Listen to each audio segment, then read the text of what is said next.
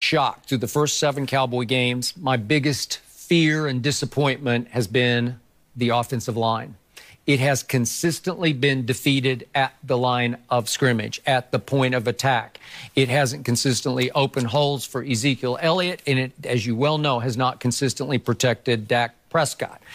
And obviously, the loss of Travis Frederick, and it sounds like now he's going to be gone for the whole year, was huge because he is the leader and the signal caller for the entire offensive line. So that's a big gaping hole.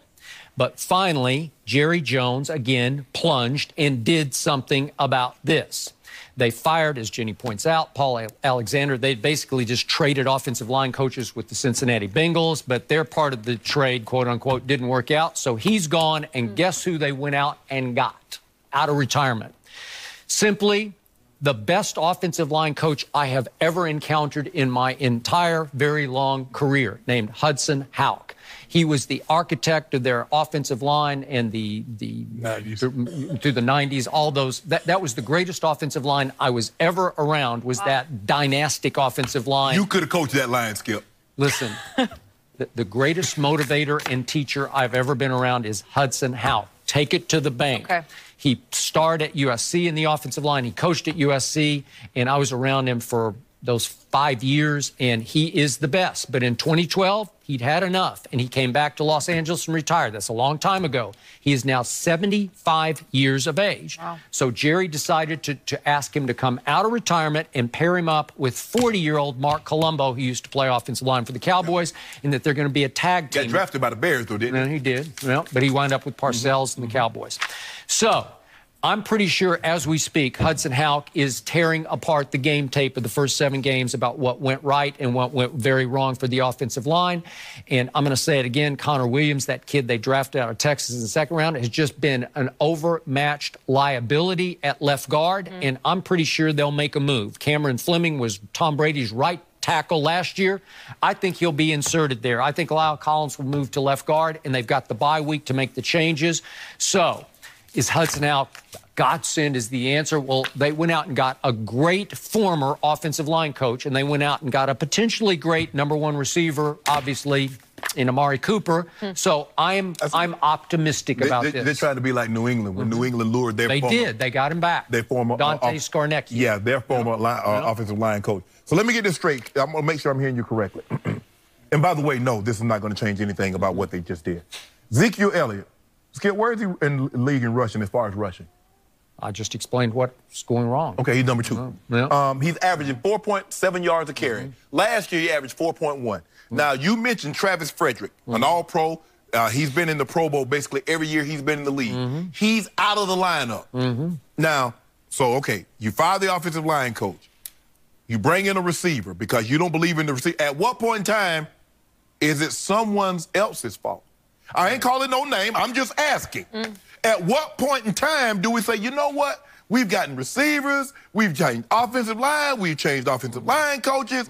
At what point in time, Skip? I'm asking for a friend. That friend happened to be me. So I'm asking for me. At what point in time, Skip? Yeah. You can answer anytime you like. Oh, is it my turn? Yeah, no, I thought it was rhetorical. No. I'm asking you. Because we keep placing the blame. It's on the offensive line. It's on Connor Williams. Lyle Collins is not playing well. Oh, the receivers are not getting open. We need to trade for Amari Cooper. At what point in time?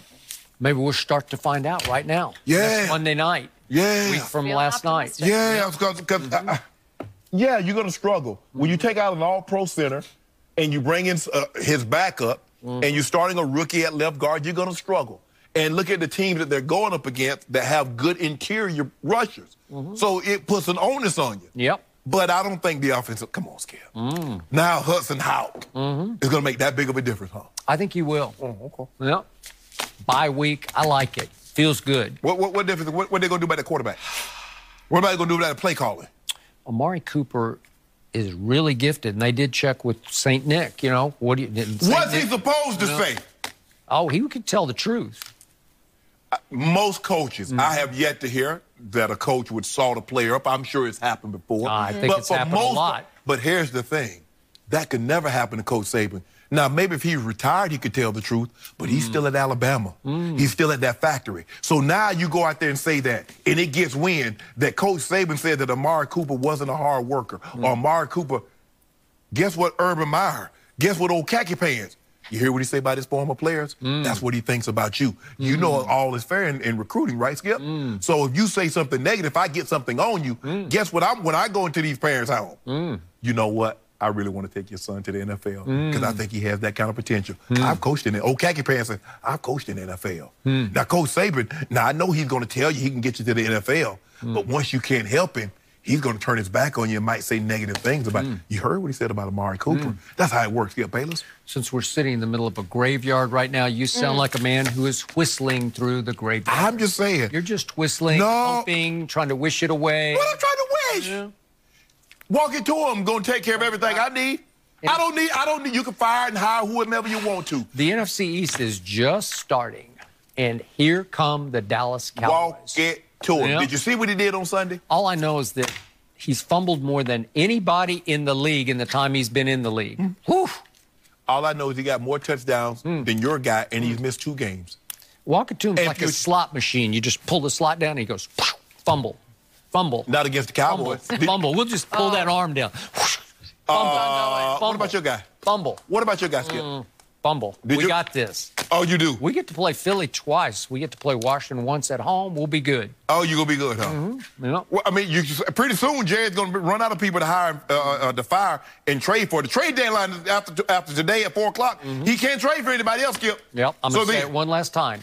Howie Roseman, he's the boogeyman for the Dallas Cowboys, and if he comes to play at 4 p.m. Eastern and he brings home Patrick Peterson, I'm in trouble. Oh, Howard T got something up his sleeve. Because you know Dougie P and Howard T don't sleep. It's close to the trade deadline. Ain't nobody sleeping up in Philly. Yeah. I think Dougie P's getting exposed. And Mr. Lurie, he slid him that black car.